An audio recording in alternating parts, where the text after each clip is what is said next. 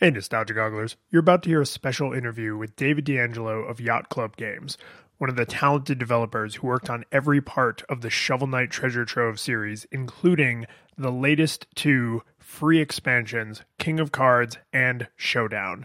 George and I learned a lot talking to David, and hopefully you enjoy this interview.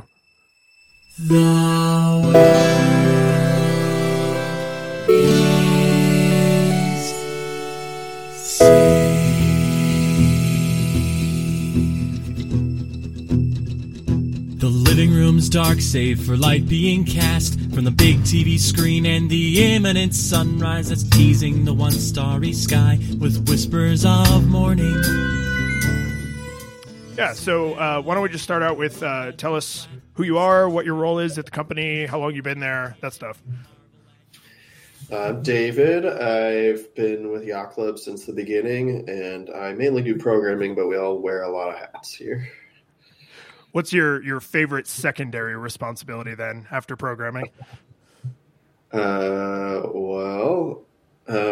mean, like I do a lot of gameplay programming, so with that comes like design stuff. So I'd say that's like, but maybe that's like the same responsibility. But maybe after that, I don't know. Now we're doing publishing stuff, so that I like doing that because I'm like looking at other games and figuring out how to make those better. And it's interesting to like think about those problems when you're not like on the inside, like it's easy to be like how to fix it when you're like the one coming up with the idea, but when you're like when you're looking at the idea from the outside and being like, this is this is how you constructed it and we should like deconstruct it. That's like a new problem that's fun to figure out. And how do those people take that feedback usually? Differently. I think the way what we found sort of is like we like almost like beat people into understanding us. It's like we just like keep saying the same things over and over and over until eventually they like break down and they're like, okay, I guess I should try it. And then they try it and they're like, oh yeah, it really works. and they come to you and they're like, oh man, this is a great idea. It's almost like a Beauty and the Beast. Like, what do you call that when you're like stuck in the? Stockholm syndrome. Yeah, it's like a Stockholm syndrome. Like when you're like trapped in our like net for so long. Eventually, like you grow to love us, and then you realize what we're saying is like a good thing. So this actually is a weird segue into what else I wanted to ask you about. Like, how did you get into games? Right, so. A lot of people, I think, in our generation probably grow up aspiring to be in video games, but how did you actually get into it? Was it Stockholm Syndrome? No, it was not that. I got into games. I actually came out to when I graduated from school. I was writing jingle music because I got a computer science and a music degree, and I was writing jingle music, and I came to LA basically in 2008 when everything was crashing, and it seemed impossible that I would get a job writing music. So I was like, well, the real thing I've always wanted to do is make video games.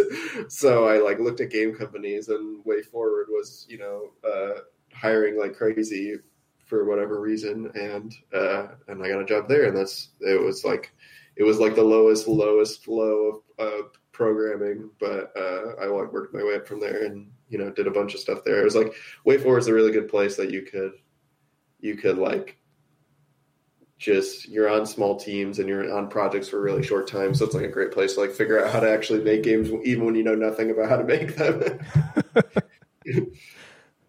So what were some of your favorite games as a kid growing up? Well, basically anything that was on the Nintendo system. I got an NES when I was 3 years old. So like I was like hooked from very early on. I learned later that I got one of the like early NESs like they did like an early run in New York, in New Jersey, or I forget where, but like around New York, to make sure that it would like work when they sold them to all of America, right? They did like a really early run, and I had family that lived in New York City, and my uncle was like a real diehard technology kind of person. So he just like bought whatever was new in technology.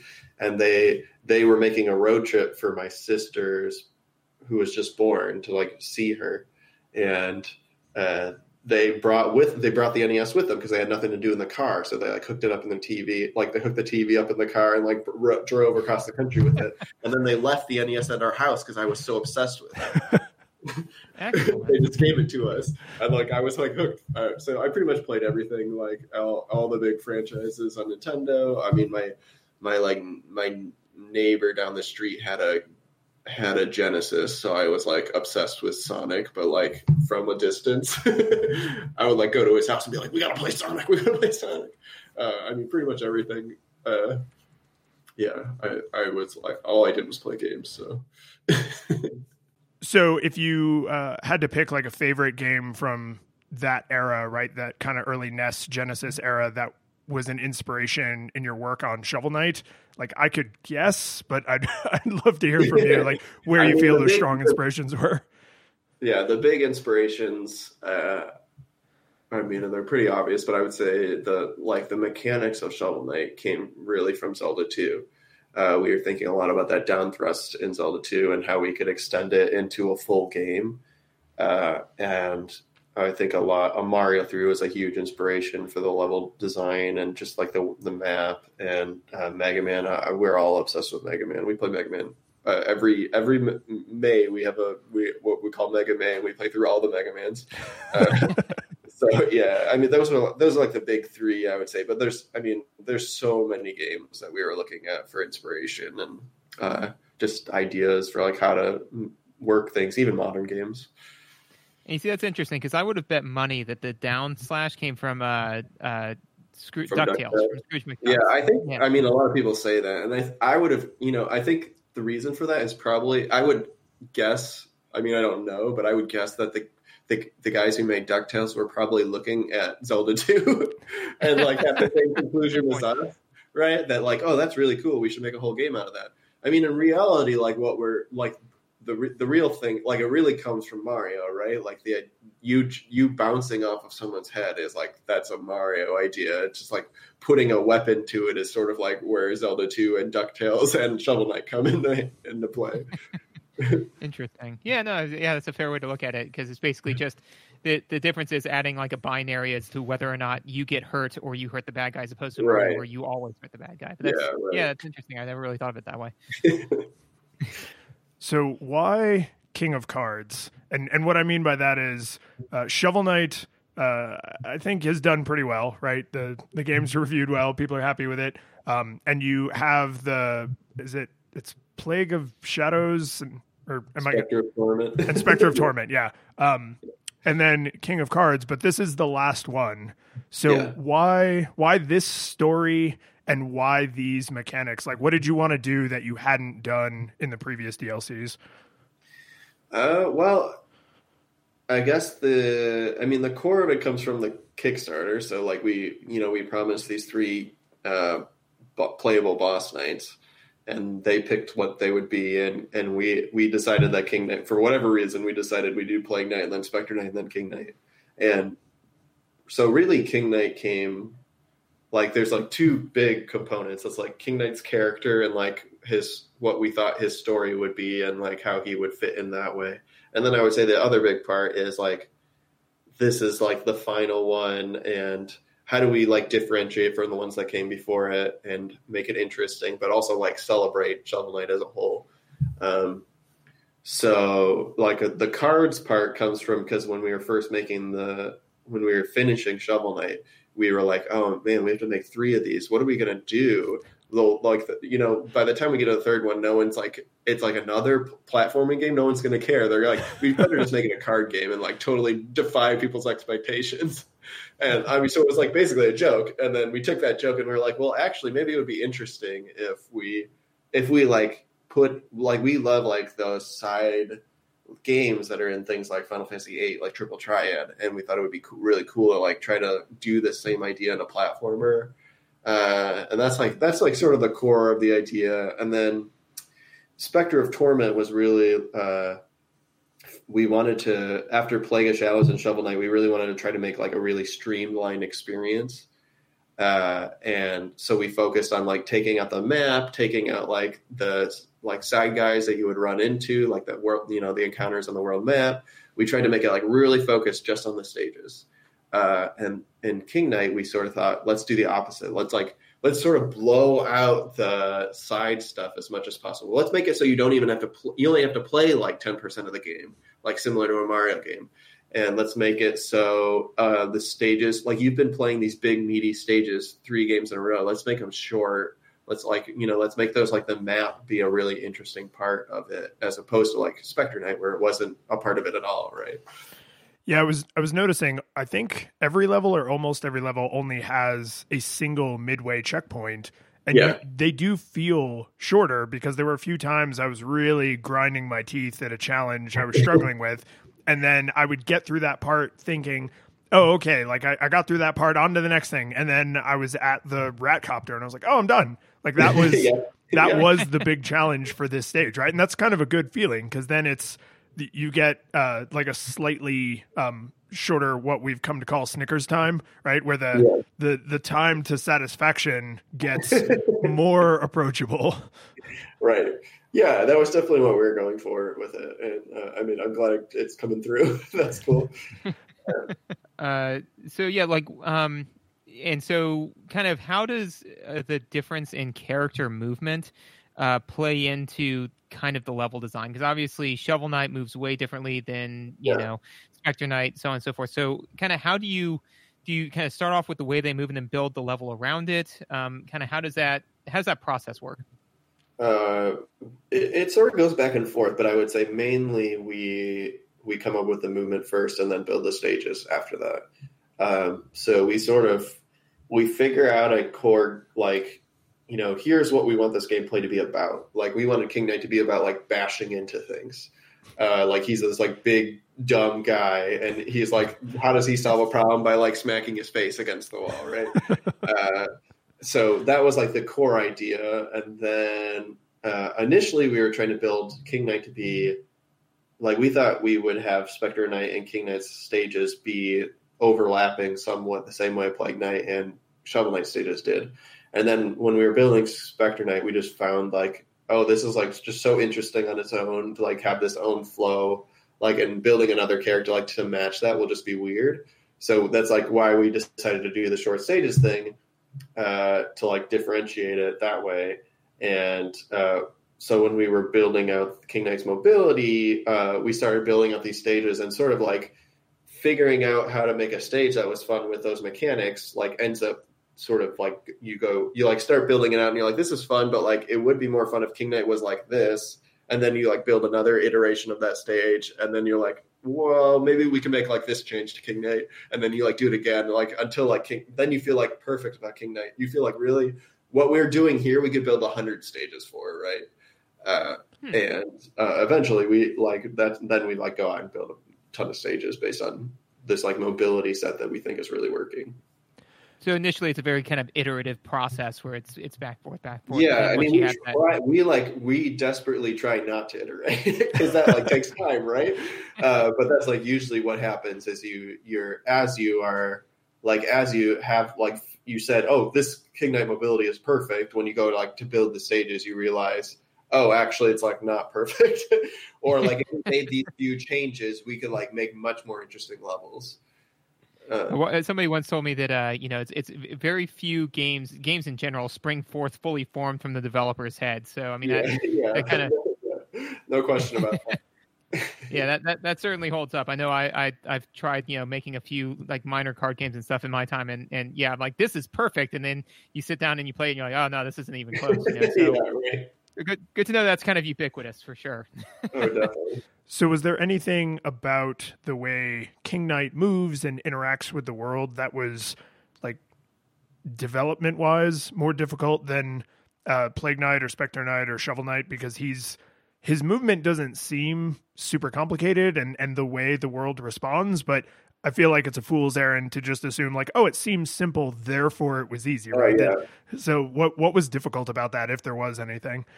We had a couple of big problems that we were trying to tackle. One was initially we thought that putting a bash on the core movement would just be like too weird. So we thought he needs like a basic attack, like so he has a staff, and we thought, oh, normally when you press the button, he'll just swing a staff, and and since we were doing that, and since we only have 2 buttons and one of them has to be jump, right? We thought, well, then we'll have a charge attack similar to Plague Knight, and the charge will be the bash. And the more we tested it, we thought after Plague Knight, we had a lot of problems with people doing charge attacks in general. Just like being able to handle both buttons simultaneously, like feathering those inputs as you're jumping and bursting.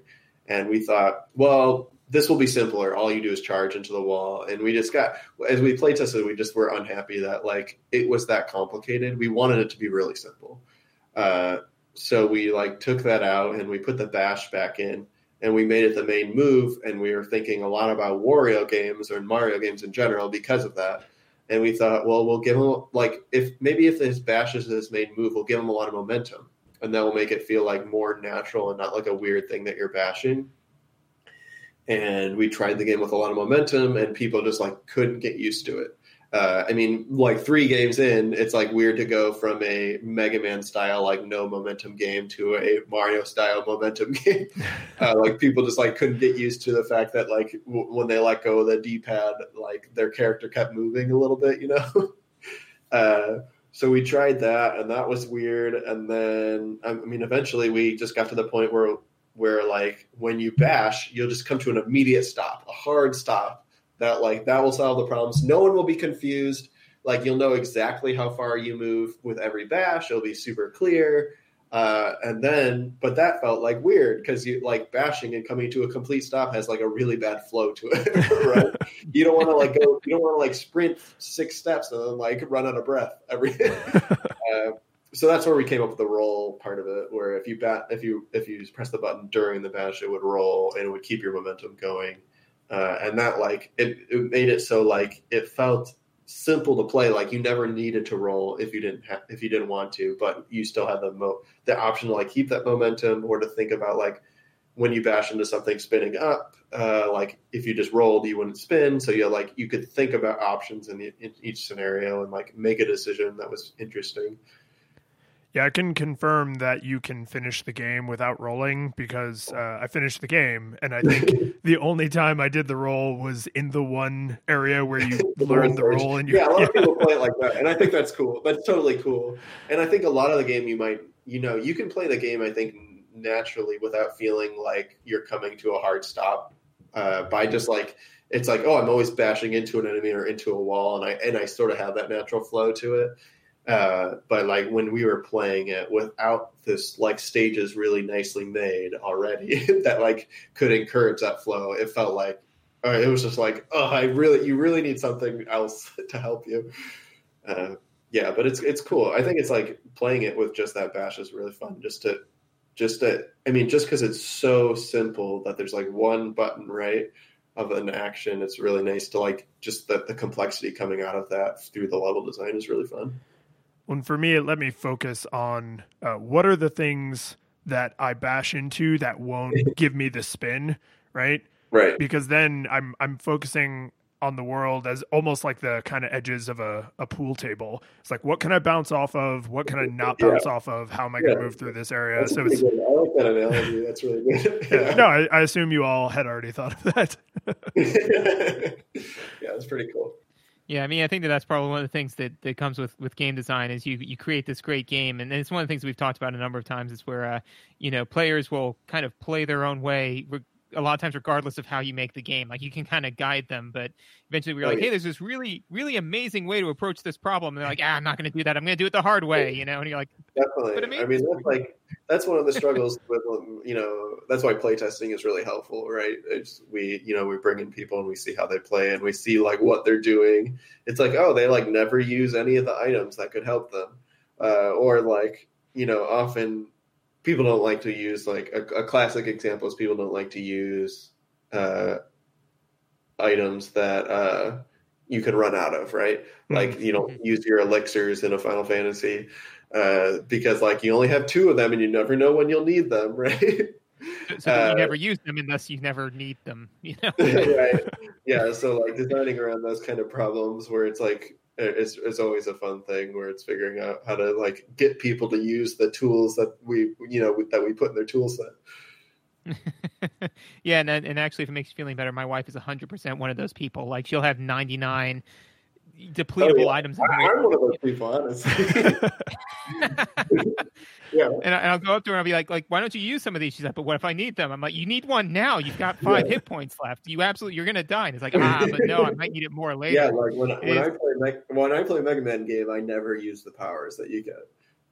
I mean, I just never do. It's like I might need this sometime, and I enjoy playing the game without them. So it's like not a big deal, honestly. But like I know the people like watching. If like Inafune came and watched me play Mega Man, I'm sure he'd be so upset, like pulling out his hair.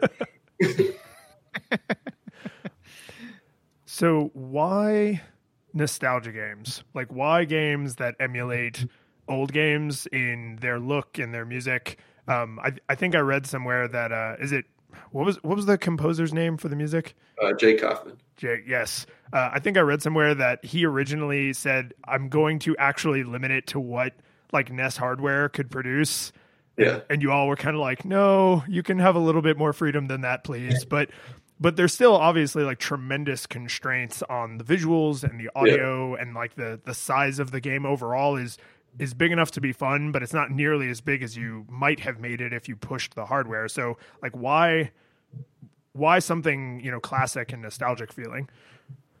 Well, when we were like first setting out to make Shovel Knight, I guess what was interesting to us was how complicated games were getting.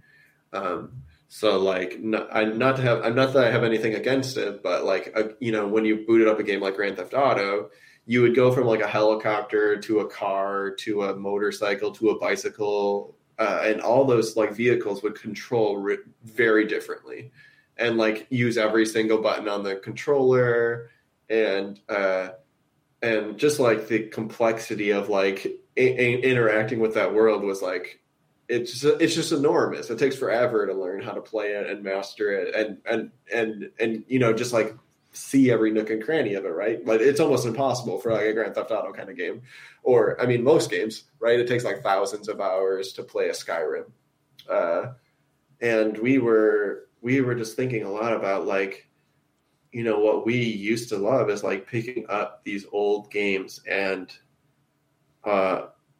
within seconds you like know you've mastered it. And I mean, you haven't mastered it, but you mastered like within seconds you like know how to play Mario.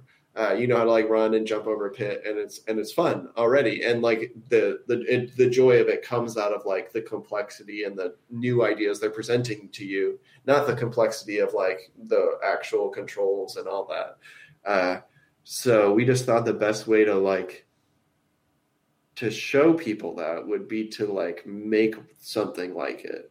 And like, I think you wouldn't understand what kind of game Shovel Knight, if we just made a simple game that like looked gorgeous and was beautiful and looked very modern, I don't think you would understand like, oh, the game is like about simplicity and the complexity that comes out of that.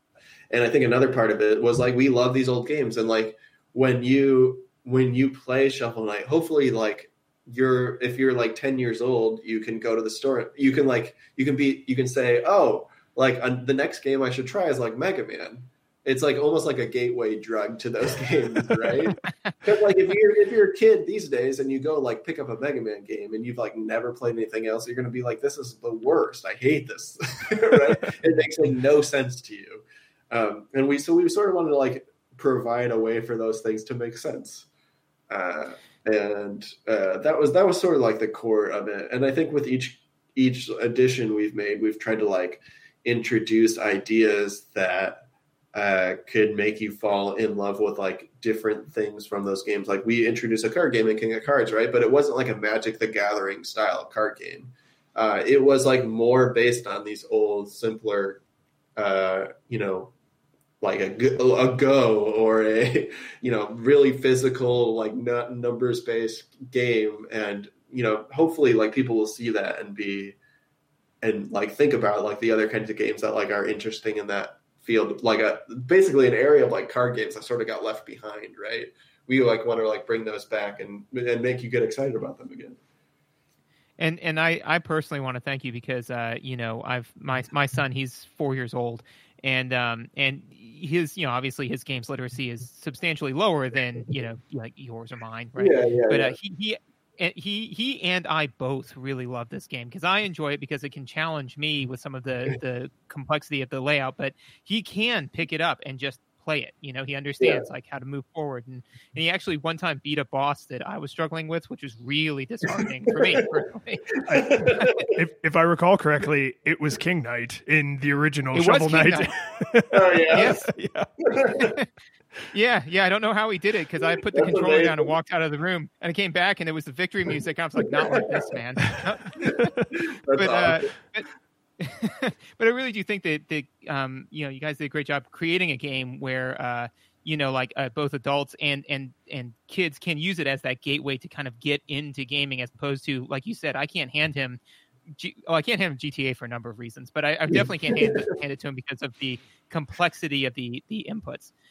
With that kind of in mind, what would you say is the most challenging part of creating a nostalgic game? One of the things we've talked about a number of times on this show is that everybody's like, oh, I'll just, rip off Mega Man. It'll be fine. But it's like, no. If you're going to do it well, it takes way more time, energy, and efforts to create a game that looks as good as you remember Mega Man, not as good as Mega Man actually is, So what would you say is the most challenging part of creating a nostalgia game? Boy, that's a big problem. There's a lot of problems. I would one of the big ones is sort of like fighting against expectations in a way. So like when we first were coming out with the game, people would say, "Oh, I love NES games, but you're not going to make it like NES hard, right? It's not going to be NES hard." And we're like, "Oh yeah, no." It's like we wanted to make a challenging game because that's like what was appealing about those kind of games. But like finding the line of what people think is too hard and is like friendly is like almost impossible, right? You can't do it for everyone. For us, it was like figuring out, well, let's make it like as hard as we want to make it, and then we'll figure out the ways that we can, make the challenge be something that's up to the player, as opposed, maybe we give you, if you're really bad at jumping, we give you the propeller to make you like be able to go over the pit easier.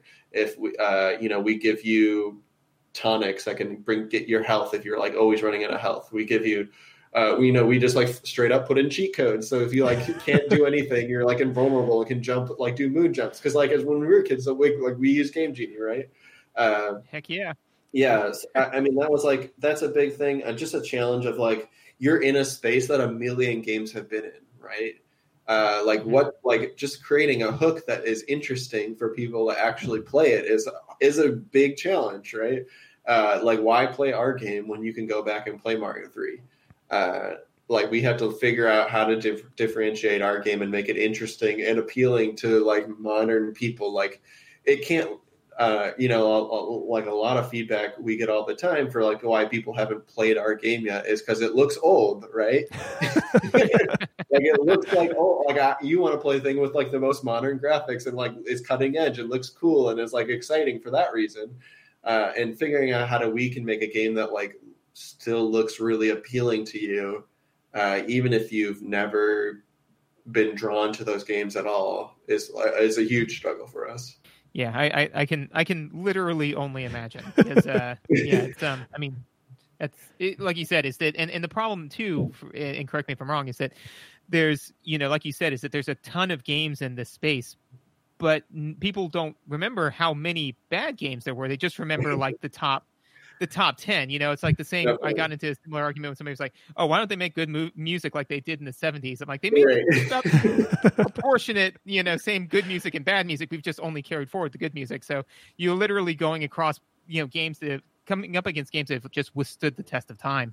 And yeah, I mean, I can't imagine how difficult that must be. So. Yeah, it's a huge barrier to cross, and just like the memory of it is like another. Like a lot of those games just they aren't good. They're really not good. And it's like even if they are good, even if they are good, it's you're ignoring the bad things, right? When you play them, and there's so much good stuff there, but you have to overlook the fact that it's almost impossible to get through them to play to the end, right? Or whatever it is. So it's making sure that we could make it something memorable in a way that you aren't upset and you can enjoy it, and it gives you those good warm feelings, but also is new and exciting. It's a crazy mix that we have to a stone soup or whatever that we have to get to work. So then I'm curious about how Showdown came into it, because the three main expansions, I get those were part of the Kickstarter, and you were able to do different things mechanically and narratively, and it kind of expand the universe. But Showdown feels distinctly not, of our childhood, right? I mean, the first game, I mean, unless you count Smash on the 64, but I can't think of any 2D pixel art Smash style games until Smash was a huge success and people were oh, what if we made a pixel art version of this? So how unless you were going straight up with Super Mario Brothers, just Mario Brothers, that, maybe. It is straight up Mario Brothers is the big inspiration. So again, it was a Kickstarter thing that we said, oh, we're going to make a 4-player battle mode, that it's just something we said, and you could play as all the characters in the game. And then when we were thinking about what we actually wanted to make, Mario Bros is constantly a huge inspiration for us, just because it's a game that I feel is overlooked, or it's not really remembered. But that game is wickedly fun, even today. If you put two people in front of that game, they're going to have a really good time, and it's hard to understand why it's so much fun. So, I mean, initially we were starting off by just thinking we're going to make a 4-player version of that, or some kind of thing that's it's a platforming thing. It's going to be you're going after gems. And because Shovel Knight is so focused, there's 2 components to Shovel Knight. It's the platforming, right, of jumping to the gem. And then I would say the big other component is fighting over stuff.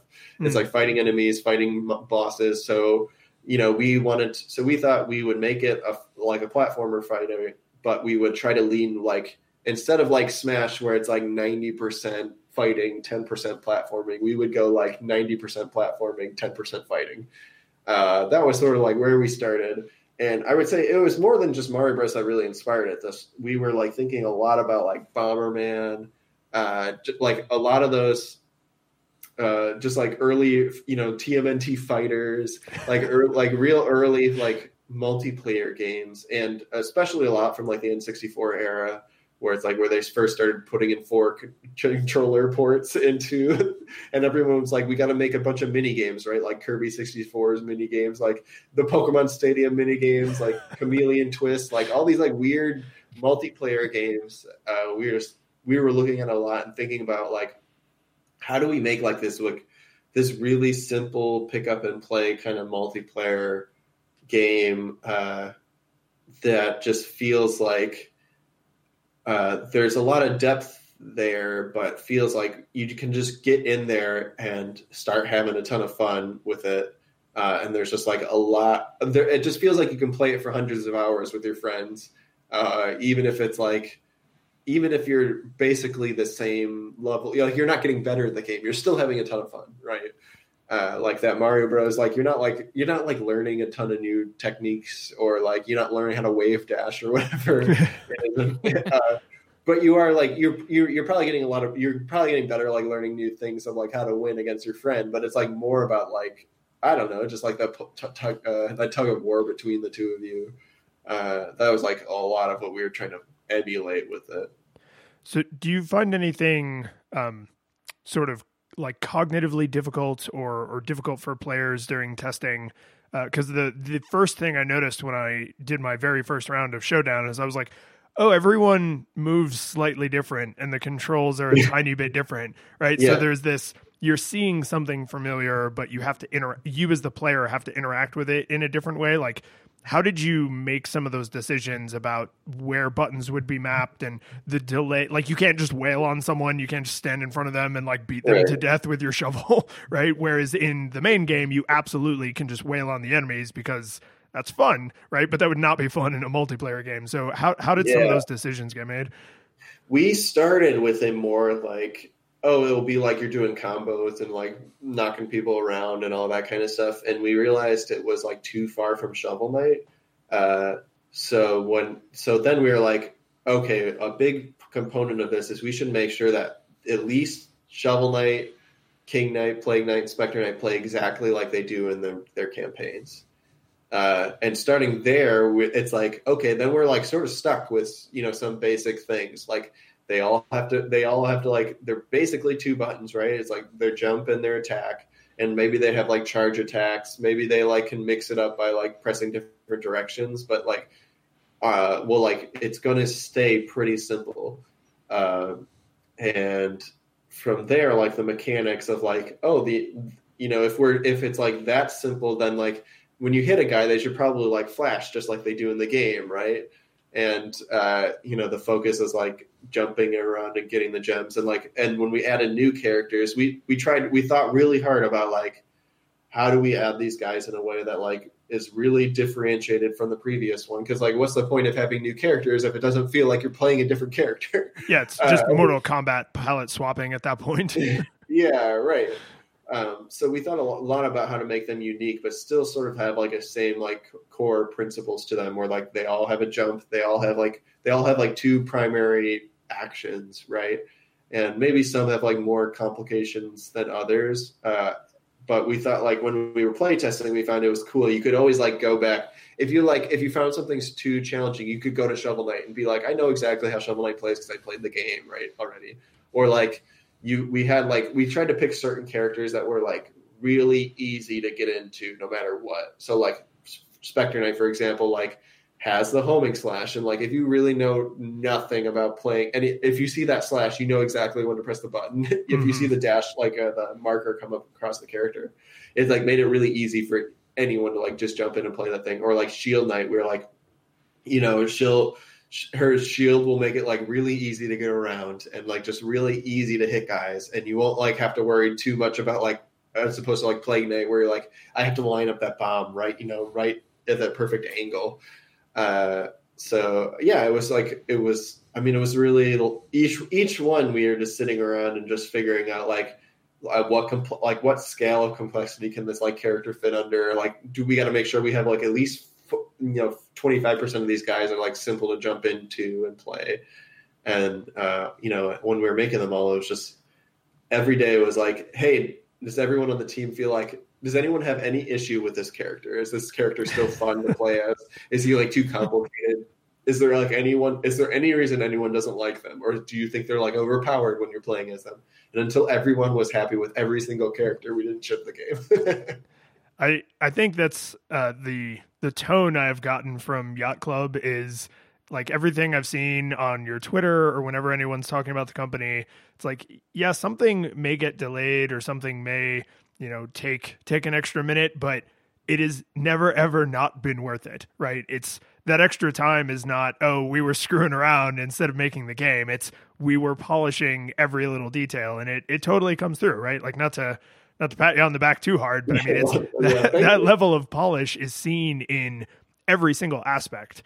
I think when we played the original Shovel Knight for that episode of the podcast, I just remember saying like, no death ever felt unfair, right? The game never cheated me out of winning. It's just that I did something wrong. And that's a hard thing for a game to do, where it's hard, but you don't feel like the game's unfair. Yeah.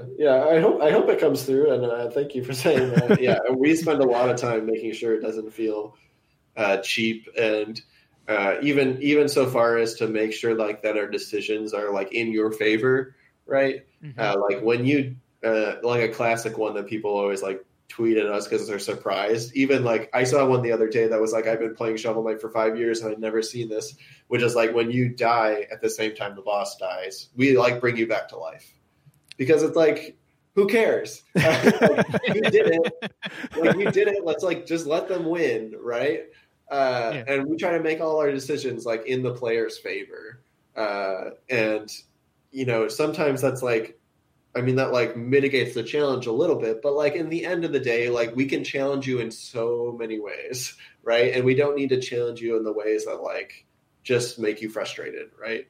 And that, I mean, that's like part of what we were trying to avoid. Like when people talk about NES hard, I think that's like a lot of what they think about is like when I jumped over that pit in Ninja Gaiden, that bird like always hits me, and it's just like, come on, it's like there's nothing I can do about it. I don't have like instant reflexes, or in classic Nintendo games, what I was going to say is where, you know, like you say, oh no, that's not fair. I totally made that jump. I totally killed that bad guy. I totally whatever. And it's because the game is being, quote, fair, but it doesn't feel fair. So you know, it only feels fair if it's in the favor of the player, which is right. Like in Shovel Knight, like if you both hit each other at the same time, like your attack wins, right? It's like those decisions are like, I mean, a lot of them are like actually hard to do. You have to after the fact figure out like, well, we screwed up that programming or whatever, or we made that wrong decision, and you don't even realize it because most of the time you don't run into it,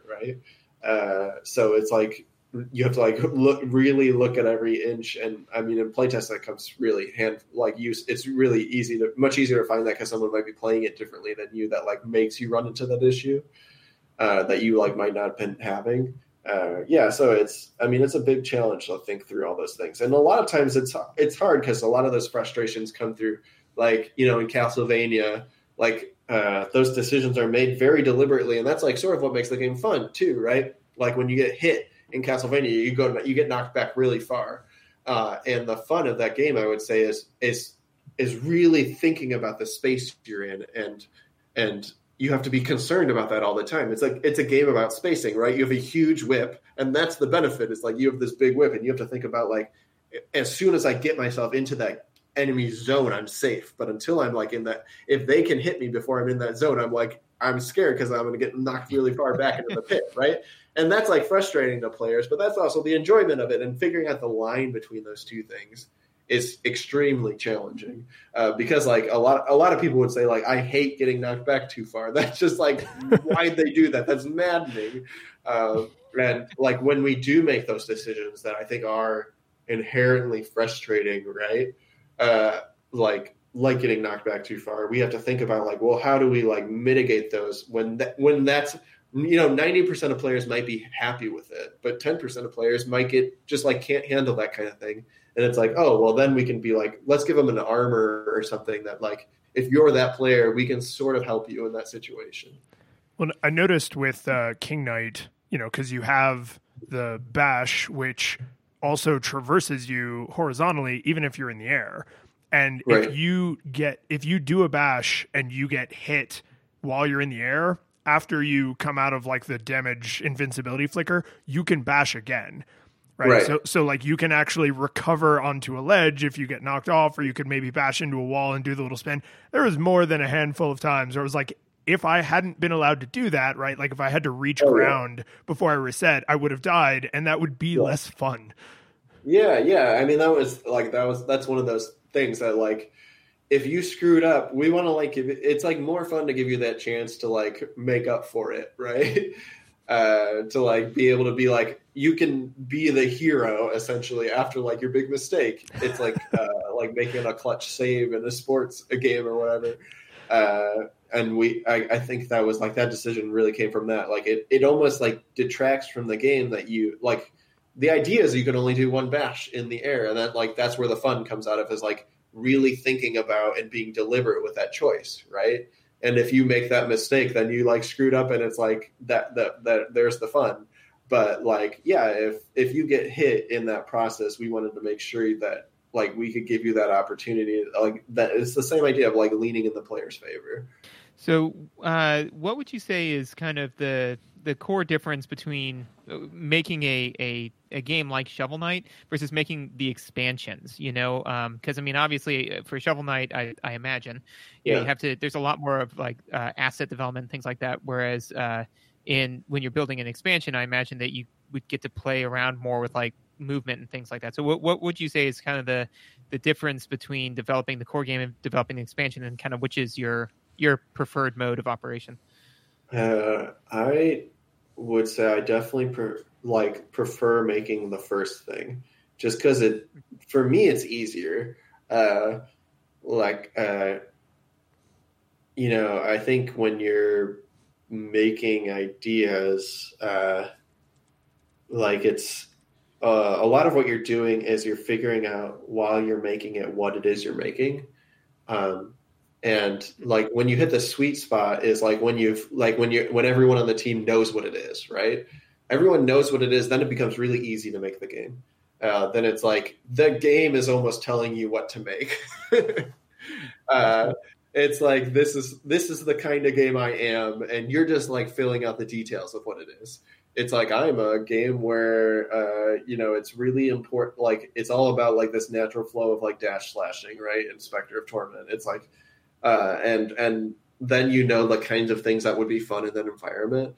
And when you're making it from scratch, it's really fun because you're throwing a bunch of things at the wall, and the things stick a lot easier, I think, because like you're since you're trying to figure out what it is, until it's like molded, all those things like work because they sort of like they come together, and those are the pieces that are figuring out what it is more naturally.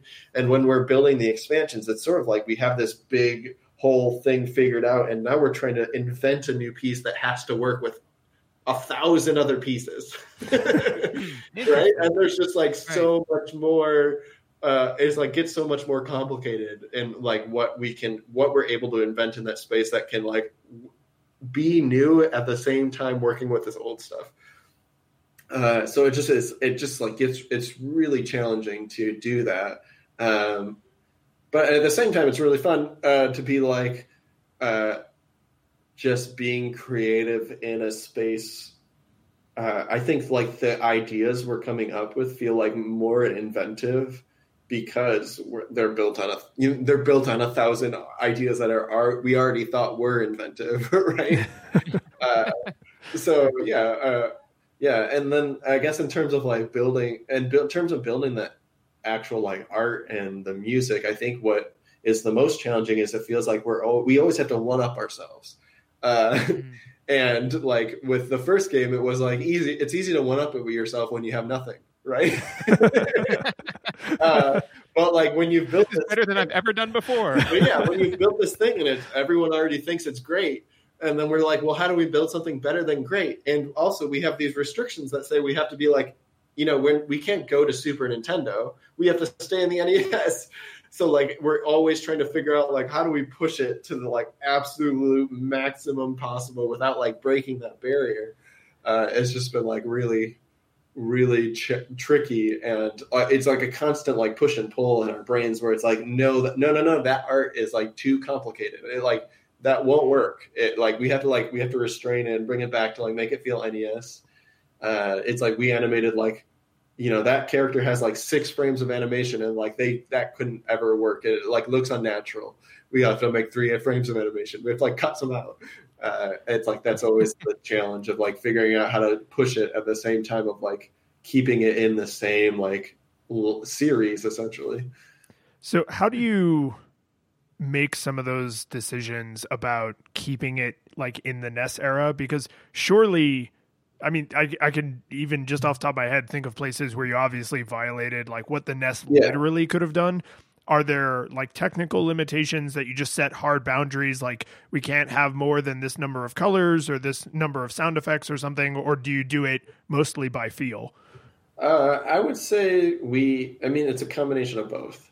So there's definitely hard rules we have for ourselves. Like a character only has like 5 colors to them, but we sort of base those rules around like the maximum the NES could have ever done. Or like if you were to make one more, I mean, the way the NES worked is like they put the technology a lot of times in the cartridges themselves, right?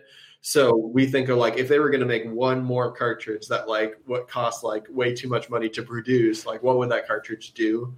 And we like the way we figure that out is like by looking at what games were doing right at the end of the NES era, right? They like started to have parallax backgrounds where like look 3D, right? But like they couldn't actually do that. But I bet like the next thing they would have made would allow them to do that, right? And like the same way the music is, it's all made with like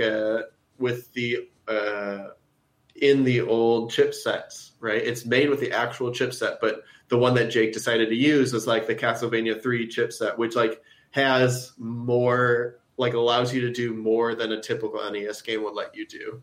And like those sort of decisions like permeate throughout the game where we're like sort of picking the maximum. Like the reason, like a normal sprite, I think in the NES could only have 3 colors in it. But like when you chose a Mega Man, like if you take a Mega Man sprite, they have a body and a head, and then that allows them to have like 5 colors because they use different colors for the head and the body. So we said like, well, we're not going to make the Shovel Knight sprite be 2 sprites. We're just going to make 1 sprite because like that's dumb. But like we'll follow that general rule where it's like, and we're not going to make them have like 3 colors for that whole body. We'll make them have 5 colors because that's sort of what Mega Man looks like anyway. Because they were just really smart about how they use those limitations. And we'll sort of follow like the general like idea of those limitations because like we think there's inherent like value in a sprite only having 5 colors. And the things that like the only reasons we would like absolutely break that rule of thought is like, for example, like the NES only has, I think it's 52 or 54 colors in the palette for any color you could use. And things like, well, we want to have like a black person be represented in the game. And there's literally no brown colors in the NES palette. So that, like, we're just going to add them because because it just doesn't make sense that it's not there. And so there's things that we try to break it for like reasons that we think makes the game more fun or whatever. But we try to genuinely to stay as close as we can. Well, I like the way you explained it of like, what would they have done next, right? Right. So what would, if they hadn't gone to like the Super Nintendo, what would have been a more powerful NES? Yeah. Not let's burn it all down and start over with modern tools, but then force ourselves into this restricted, right? Like that. I think that might be a key thought process in what feels like a nostalgic game when you play it and what looks like a nostalgic game, but then doesn't feel like it, right? You're trying to do like a logical continuation. I love that. So what was your favorite thing about this, like kind of, I guess, ending the treasure trove, locking the treasure chest, opening the treasure chest? There's a metaphor in here somewhere. But like, so this is, because the Kickstarter was in 2013, right? That's right. Yeah. So, I mean, this is a journey. Like this has been a substantial part of your career, I assume. So like, how does it feel to be at the end? It feels unreal. It feels like we would never be here. So it doesn't feel like it actually happened yet. I mean, it feels simultaneously, it feels like amazing. It feels like we have this like big weight lifted off our shoulders. It just felt like, it felt really, I don't know, like the word for it, but just like we had these like good, the same ways you have like at the end of the year, you like think through the year, right? We were having so many of those feelings like at the end of the projects, being like thinking over the last 5 years and especially because the content we were making was celebrating that so much. Like in King of Cards, there's a card for every character in the game, right? In Showdown, like, so much of the stuff we were putting in was a celebration of the last 5 years of like the characters you could play as, or the characters that would show up in the stages, or just like the environments themselves, right? We so much of it was thinking about the last 5 years and like being nostalgic about them in a way that it just feels like simultaneously it's like such a wonderful like celebration of what we've done to be like, we've like put a bow on top of this package, and we all just feel so proud of it, and that we got to make like exactly what we wanted to make without like compromising just feels crazy, and that we didn't go bankrupt is amazing. It just feels like what an incredible journey. At the same time, it's like I can't believe that it's like actually over. It doesn't make any sense. So I'm sure you love all of your children equally, but come on, pick like main game or one of the expansions. Like, which one is your personal favorite to play through? My personal favorite is okay. Well, I have like different ones depending on my mood. I mean, they can't all be equal. Yeah, Love them all equally. They're not all equal. They're all different. They're all like lovable for different reasons. I would say. I mean, I would like Shovel Knight is that like that one is like most meaningful to me. I think it's like that's like my heart game, essentially, where it's like I can't like. So much like blood, sweat, and tears went into that one, and I can't believe it like turned out the way it did. In terms of like the one I probably enjoy going back to Spectre of Torment the most, just because it's like it's such like a good snack. it's like real quick to whip through it, and it's so much fun. And the movement in that game is just so enjoyable to me, and I just like really love playing it. King of Cards is like. It's so cool. It was like, I mean, I said this, we just had a postmortem here, and I was talking about how King of Cards was the first game at the end of the project where I wasn't sick of it. Usually we play the game so much that you're just like, by the end, you're like, I never want to play this game ever again in my life. And King of Cards was the first one where, because you could take so many paths to get to the end, that like every time I played it, I had a different experience playing it. And it was actually fun to go back and be like, well, this time I'm going to take this route and I'm going to get this weapon and I'm going to see how that like plays and how that's enjoyable. It was like really fun. The same way, like I had the same feelings the same way I did like when I played Super Mario World, and I was like, this time I'm going like straight to the Bowser as fast as I can get there. Right. It was like had the same feelings, and I had a ton of. It's just like it's really fun for that reason. Plague of Shadows, like. I really enjoy the story in that game. Just like the romance between the two of them is like really fun. Yeah, so they're all different. And Showdown, oh my god, I could play Showdown for millions of hours. Like, if I have 3 people with me, I would like getting them to play that game. It's just like it's such a blast. Is there I didn't get to poke at this, but it's couch co-op only, or is there online? Yeah, it's couch co-op only. Yeah. There's single player like a story mode, and you can play through the story mode with a friend, and there's a target attack mode, which is like an arcade experience where you can play. I mean, I played that where we had some QA guys that played for like they had a run going for 24 hours straight where they're like just getting the highest score possible. It was amazing to watch. It was so cool. But yeah, it's like really fun. But I think it really it shines when you have 4 people though. It's really a blast. Yeah, I'm glad you reminded me that drew inspiration from the original Mario Bros. Actually, both of you knew that, and I somehow didn't put that together. Because it was driving me nuts that you could, like, Pac-Man off one side of the screen and come back on the other. And then I went back. So I played it a little, and then I went back and finished King of Cards. And in the last act, there's the like green portal thing. And I was like, oh, I see. They just pulled that mechanic wholesale right out and put it in the level design. That's awesome. Yeah. That's exactly. We had that in Showdown, and then we're like, that'd be really cool. It's like King of Cards' last stage. That's exactly how it worked. So any other things you want to tell us about? Are there favorite secret Easter eggs that you're devastated nobody else has found and tweeted at you yet? Because, it's way easier to just tell us than make us find them. We had some, like, pretty crazy Easter eggs in this game, and people found them like so fast. What's your favorite Easter egg? Even if it's one that's well known, what's your favorite one? Well, I mean, I don't want to spoil it. There's one of the cards where I'll just say there's like a dream sequence, and I really love it. It's like really out there. And we were watching. I don't know how many people run into it. Probably not that many, but we watched a stream where one person ran into it, and you could just tell they were completely distressed the entire time it was happening. They're just like, what is going on? What is this? This is so weird.